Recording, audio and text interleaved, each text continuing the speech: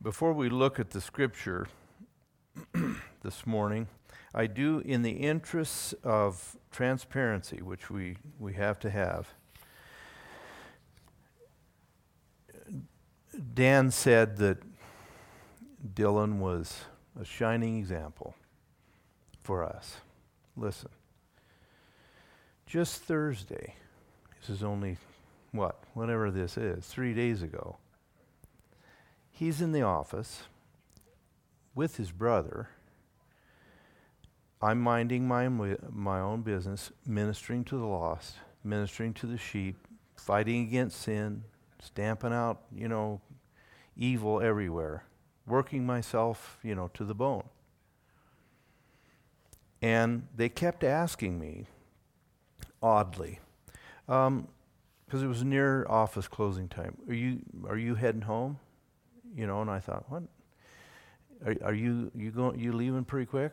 And I said, no, finally. I'm not. I'm going to stay here and, serve God while you guys all leave. Well, they had taken my coat, which is my property, and filled the sleeve with goldfish. The goldfish little crackers, which are children's crackers. So there needs to be a little balance to what we heard this morning about what a great person, Dylan and his brother are. So you need to know some of the backstory, okay? Anyway, Dylan comes in through a school program, and I really don't have any idea what he does, but he comes in for about an hour plus every afternoon, and so we enjoy it. He is a good kid, but it's fun to torment him from time to time. So anyway, second thing I want to mention, to the vast masses that are out in TV land watching this. Many of you who seriously have been unable to be here for 6 months or so. You're not forgotten at all. I feel bad, however, for not being able to communicate more frequently with you, calling you, texting you, and so forth. We do our best, but it seems like for some odd reason, with everything that's been going on, our activities in the office and our hospitalizations and just stuff that's going on is keeping us busier than I'm accustomed to for quite a while. So I feel that in some cases I think of it in the middle of the night that I should have called so-and-so. I haven't talked to them for a while. I asked for mercy. We haven't forgotten you, and we'll do our best to keep better contact if we can. Now, last week we looked at Isaiah chapter 9, one of the leading prophecies of the coming of the Messiah, a little over 700 years before the arrival of Jesus, prophesied by Isaiah. I want to read the short passage again and then look at some different aspects than we touched on last week. 9 of Isaiah chapter 2. The people who walk in darkness will see a great light. Those who live in a dark land, the light will shine on them. You shall multiply the nation. You shall increase their gladness. They will be glad in your presence, as with the gladness of harvest, as men rejoice when they divide the spoil. For you, all of this is addressed to God, you shall break the yoke of their burden and the staff on their shoulders, the rod of their oppressors, as at the battle of Midian, a previous battle years earlier of deliverance. For every boot of the booted warrior in the battle tumult, and cloak rolled in blood, will be for burning, fuel for the fire. For a child will be born to us, a son will be given to us, and the government will rest on his shoulders, and his name will be called Wonderful Counselor, Mighty God, Eternal Father, Prince of Peace. There will be no end to the increase of his government or of peace on the throne of David and over his kingdom, to establish it and to uphold it with justice and righteousness from then on and forevermore. The zeal of the Lord of hosts will accomplish this. What is being described here is victory over a long, dark period in the life of the nation of Israel.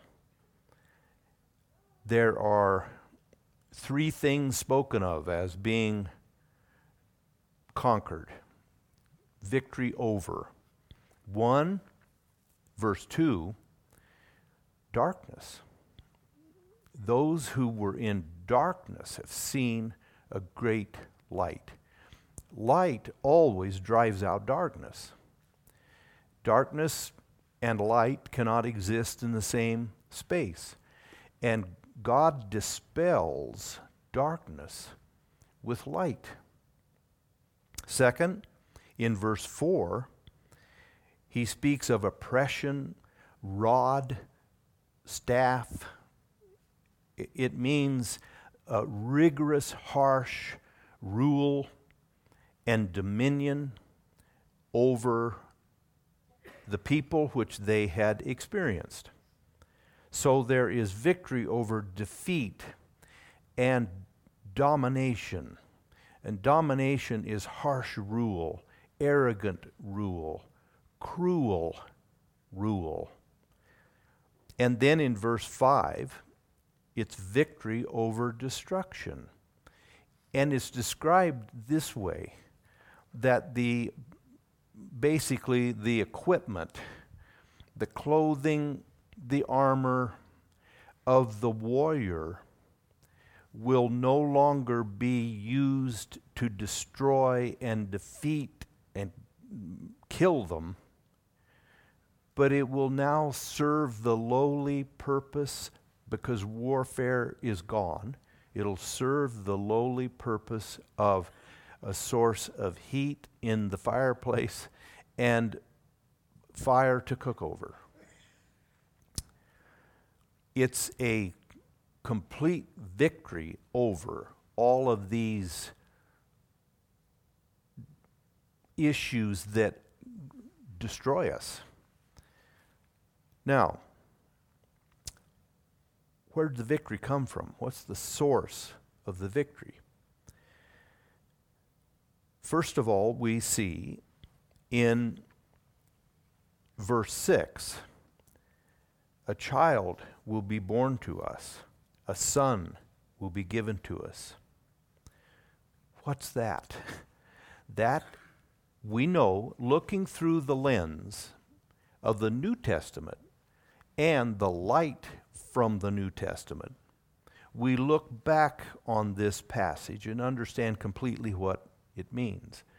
A child is born unto us speaks of a Messiah, a deliverer, who is fully man, because he was born. He had a human birth. He was a child who grew, fully human. But then when we look at his character, when it says, and his name shall be called, it does not specifically mean these are names that were used to address Jesus, the Messiah, but these names describe his character, his power, his wisdom and so forth. And these names then, Wonderful Counselor, Mighty God. Really, this next one, Eternal Father, is Father of everlastings and Prince of Peace. This passage, in a sense, has reverse order. We have the blessings, and then it concludes with the source of those blessings. The blessings are light in darkness, joy in victory over defeat and destruction of war. And then we find out why. What is the source of the victory that we have? A child is born unto us. A son is given to us.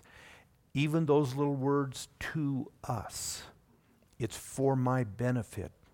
It is a free gift that I, as a human, and as the human race, we did not petition for it.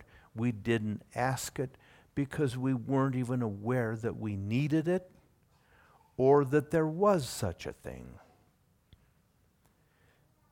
But we receive God's free gift, initiated by God, of a victor. So the symbols of victory, light in darkness, and joy and peace and deliverance from destruction, come from a victor. A child is born unto us, fully human, but when he describes in those words, Mighty God, Wonderful Counselor, so forth, those are words that in no place in Scripture ever, there's not a single exception. None of those terms are used for a human. They're only used in reference to God. So what do we see then in verse 6? We see a fully human but fully God deliverer. In Matthew, when the angel speaks to Mary and says, "You shall call his name Jesus, for he will save his people from their sins." Joshua is really who gave the Israelites the promised land. Jesus is a form of that name, Joshua, and it means deliverer. We have a unique deliverer. Here it says a child is born to us. Lots of children have been born to us. But this child is unique. There is no other child like this child, born into this world by a virgin, meaning God bypassed the normal, natural means of us arriving here, because that normal means of coming into this world also included not only the transmission of a physical body and a temperament, a personality, and the traits of the parents, but in addition, humans alone also bequeath to their children a soul. There is that ever-living, never-dying aspect of a human, which is the capacity to know the eternal God, and it is an immortal soul. No other being in the universe passes on immortality. Now, when I say immortality, I do not mean that physically we don't die. Because of sin, we do. But that eternal aspect of us we call our soul, our eternal spirit, that never dies. It's immortal. We lay down the tent that we live in, but the real we, the real me, which we cannot see, that's the only thing that lasts forever. And that eternal spirit lives forever, either in the enjoyment of the presence of God, our Maker, and the giver of that immortal spirit, or we live in eternal banishment from that God who made us, because we have persistently spent our lives rejecting his claims over me. That is the source and the point of victory. That is the point that we need deliverance. We need a Savior. We need a Jesus who will deliver us. Now, we notice after the names that are given, there's the statement that that also tells us this child that is born is a king, because it speaks of his government. And the government shall be upon his shoulders. That doesn't mean necessarily that shoulders carry something. It has to do with the general culture that there were certain, they're called ensigns.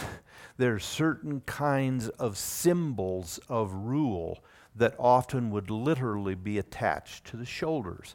It's almost like stars on your sleeve, on your shoulder, on the front of your cap, denoting you're a general.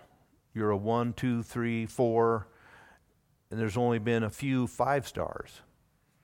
That's what it's talking about. There will be the marks of rulership, kingship, that he will carry on him.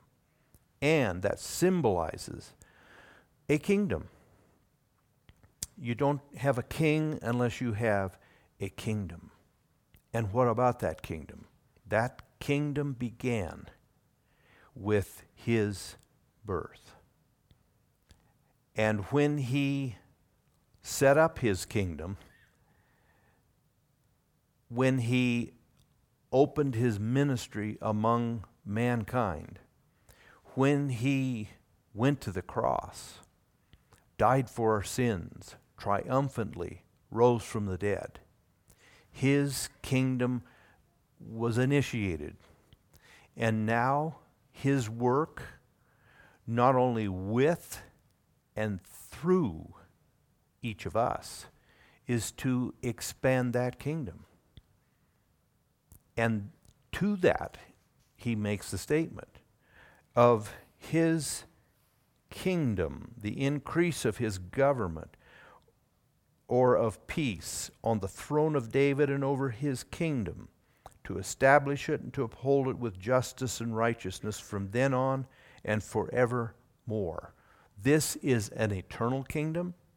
It is a kingdom that can never, ever be defeated. It is a kingdom that will never go away. It reminds us of Daniel's interpretation of the vision that Nebuchadnezzar had of a great statue, head of gold, chest of silver, arms and stomach of bronze, polished bronze, legs of iron, feet and toes of iron and clay mixed. The interpretation is given. Those are all the subsequent kingdoms down to the Roman kingdom. And then in that vision, Nebuchadnezzar the king said, I saw a stone that was cut out of the side of the mountain without hands. And it rolled down the mountain and hit that great image and ground the iron and the clay and the bronze and the silver and the gold to powder. And then it says, and the stone grew and filled the whole earth. And Daniel interpreted that to Nebuchadnezzar about the Messiah, and that he would establish a kingdom and it would conquer. I do think, along with the hymn writer of the carol we finished our music this morning with, Heard the Bells on Christmas Day, where in that verse he said, that song of peace on earth, goodwill to men, is mocked, is rejected by, it seems, the facts on the ground. The facts on the ground, as he said in that verse. Hate is strong. Hate is strong. Goodwill, we see none of it. And all of it shouts that goodwill among men is false. It's easy for us today to look and say, Christ's kingdom is forever. And the increase of his kingdom, there's no end. What? One thing, we can't see the rest of the world. We interpret everything through our own region or our own country. And we look at our country, and yes, it does not look like the kingdom of Christ is growing. Worldwide, it still is. Today, there are Christian hotspots around the world, Southeast Asia, South America. There are a number of places where the kingdom of God, Africa, is experiencing major moves of God. We don't see that because we're just focused on what goes on here, and virtually none of it's good. So we therefore think nothing's happening. I know God told us that things will get worse and worse, but think of this. There were no Christians on Christmas, the first Christmas morning. But today, and I know the definition of Christian sometimes can be pretty elastic, but today, it's the number one religion in the world. Well, quietly, almost unobserved, we have seen Christ's kingdom increase. So, it is a never-ending, everlasting kingdom that finally will conquer over all. Now, finally, I want us to look at the use of this second verse of chapter 9 in Matthew. Matthew chapter 4. Matthew always refers to the fulfillment of Old Testament prophecies. He, among the four gospel writers, mentions Old Testament prophecies the most and records their fulfillment. And when we look at chapter 4 of Matthew, we'll begin with verse 12. This is the initiating of Jesus' ministry.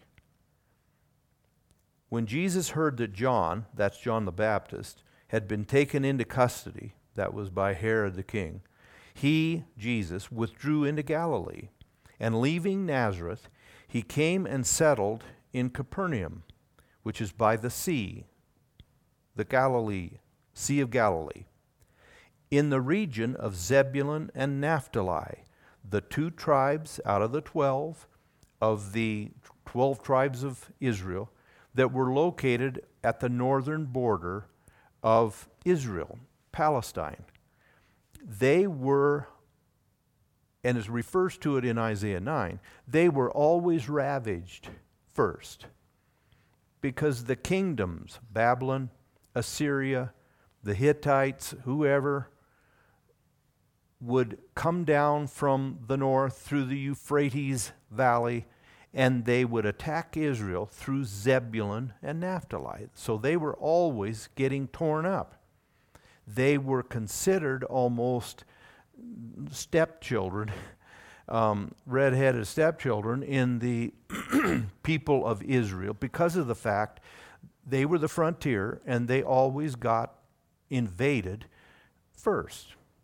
That's some of the gloom and darkness that God's referring to about that area. Now, leaving Nazareth, he came and settled at Capernaum, which is by the sea in the region of Zebulun and Naphtali.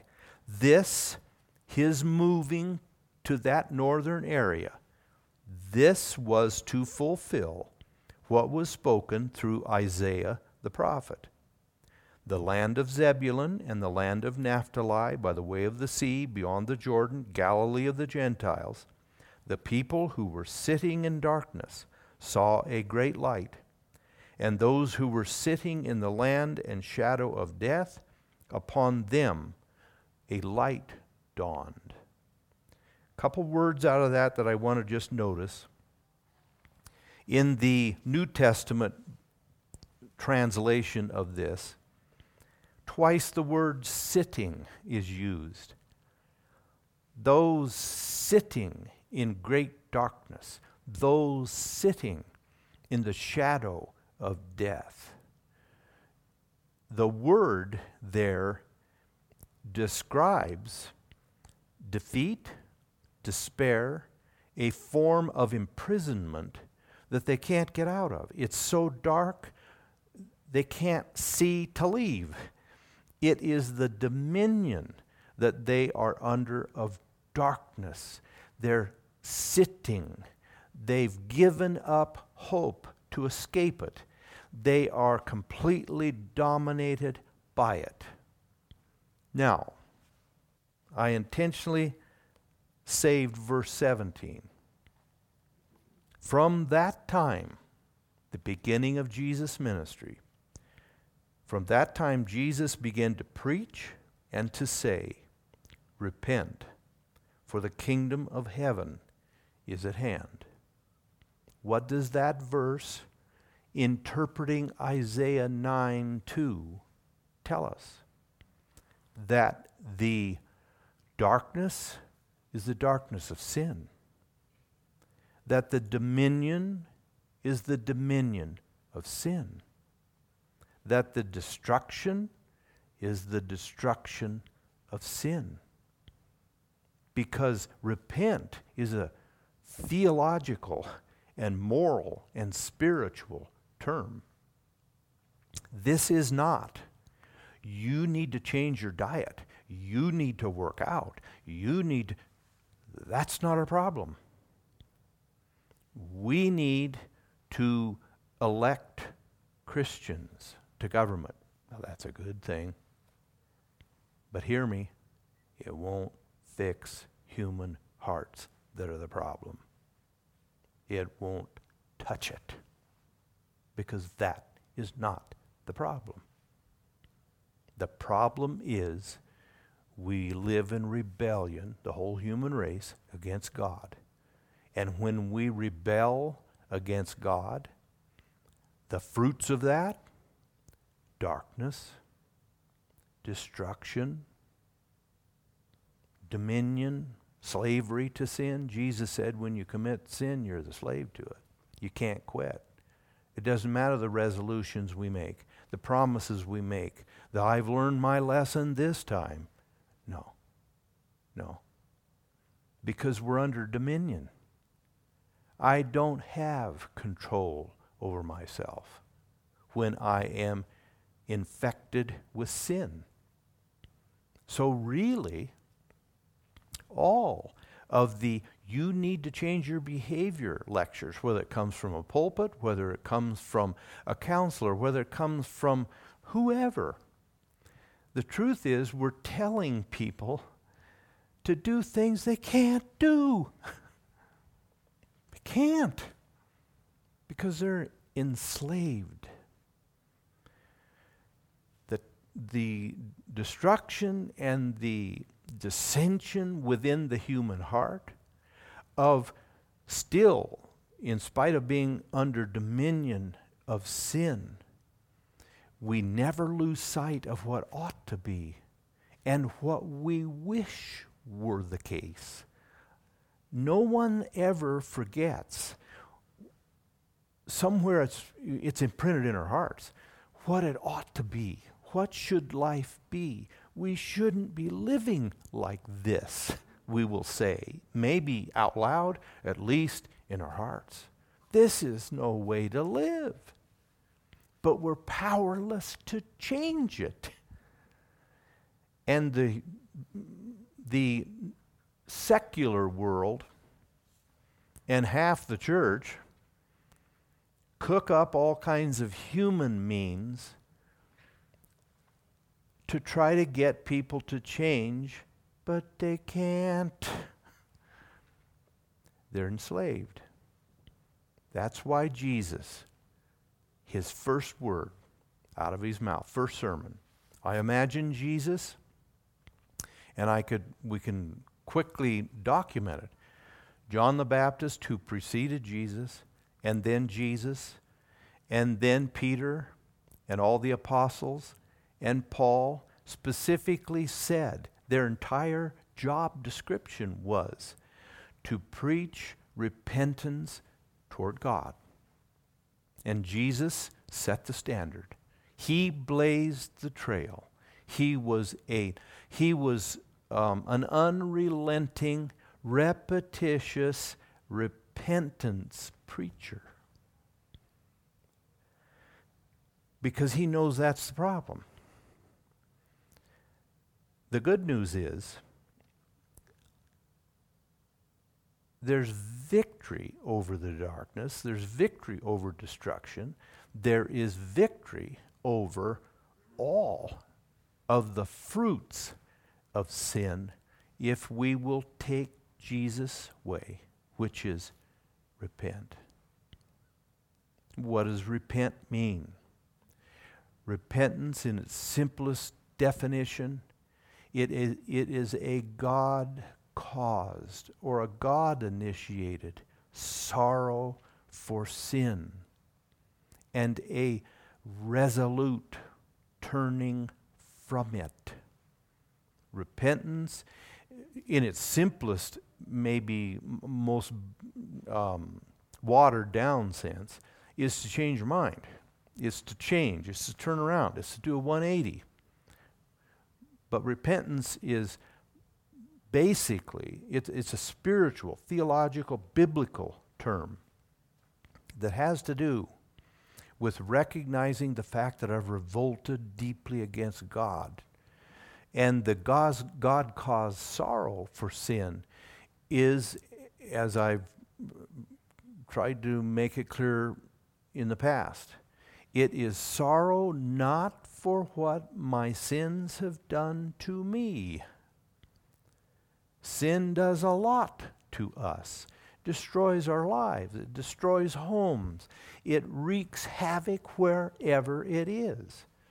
And so, understandably, we look at this, the mess we're in, and God uses the afflictions and the fruits of sin to bring me to the place where I'm sick enough to get out of it, to call out to Him to rescue me from it. As long as we're comfortable, there's no reason to change. No one is inspired to change who is content with their current life. There's no reason to change. So what God does, He allows. Jeremiah said, your iniquities will teach you. Your sins will correct you. God uses the wreckage of sin to make us aware and miserable enough to say, this isn't working. Now we're in a place where God can get a hold of my heart and can show me a new and a victorious way of light out of the darkness. So Jesus then calls us, you turn around. You turn around not merely to better your life circumstances. That's not a deep enough motive. The real sorrow for sin is, Lord, that's what I've done to you. I've grieved your heart. I have brought sorrow. Why was Jesus called a man of sorrows and acquainted with grief? Because he faced the onslaught of what sin does. It was sin that made people finally rise up and say, kill him, who they had seen touch the blind and make them see, and make the deaf hear, and the lame walk, and seen him take little children up into his arms, put his hands on them, and bless them. What had he ever done? Fed the 5,000? They'd seen it all. What kind of moral and spiritual utter insanity would make people look at a man like that who had walked in front of them for 3 years and say, kill him? The only thing that can explain that is the blackness of the human heart with the light of God removed. The wonderful message, though, of Christmas is God never gave up on us, not for 1 second. Nor did he ever cave to what sin had done and say, man, it's too bad of a mess, I can't fix that. No, he never deviated. He never gasped. He said, here's the plan. Myself, I will come into this world that I've created, and I will clothe myself with humanity, which I created, and I will walk and teach and live and talk among those that have become estranged from me that I created. And why am I going to do that? So I can judge them and damn them? That's not his wish. It's to turn me around. It's to reconcile us. It's to bring us back to him. So that what was my enemy, him, God was the biggest threat to our own sovereignty. I am restored to God as my heavenly friend, the dearest to me. That's the reconciliation that God came into this world in the form initially of a helpless baby, which I need to quit, but that is another symbol. That's a sign of what God always does. We love the spectacular, the shiny, the sparkly, the sensational, and God never does that. Never. He starts with a mustard seed. He starts with, he said, yeast in dough. He says the kingdom of heaven is like yeast in dough. Boy, I tell you what, that'll start a mega church. You understand? Boy, I tell you what, we got the band and the smoke machines and we got all the flashing lights. I tell you what, It's as good as watching dough rise. That's how God works. You know what? You know how I mean this.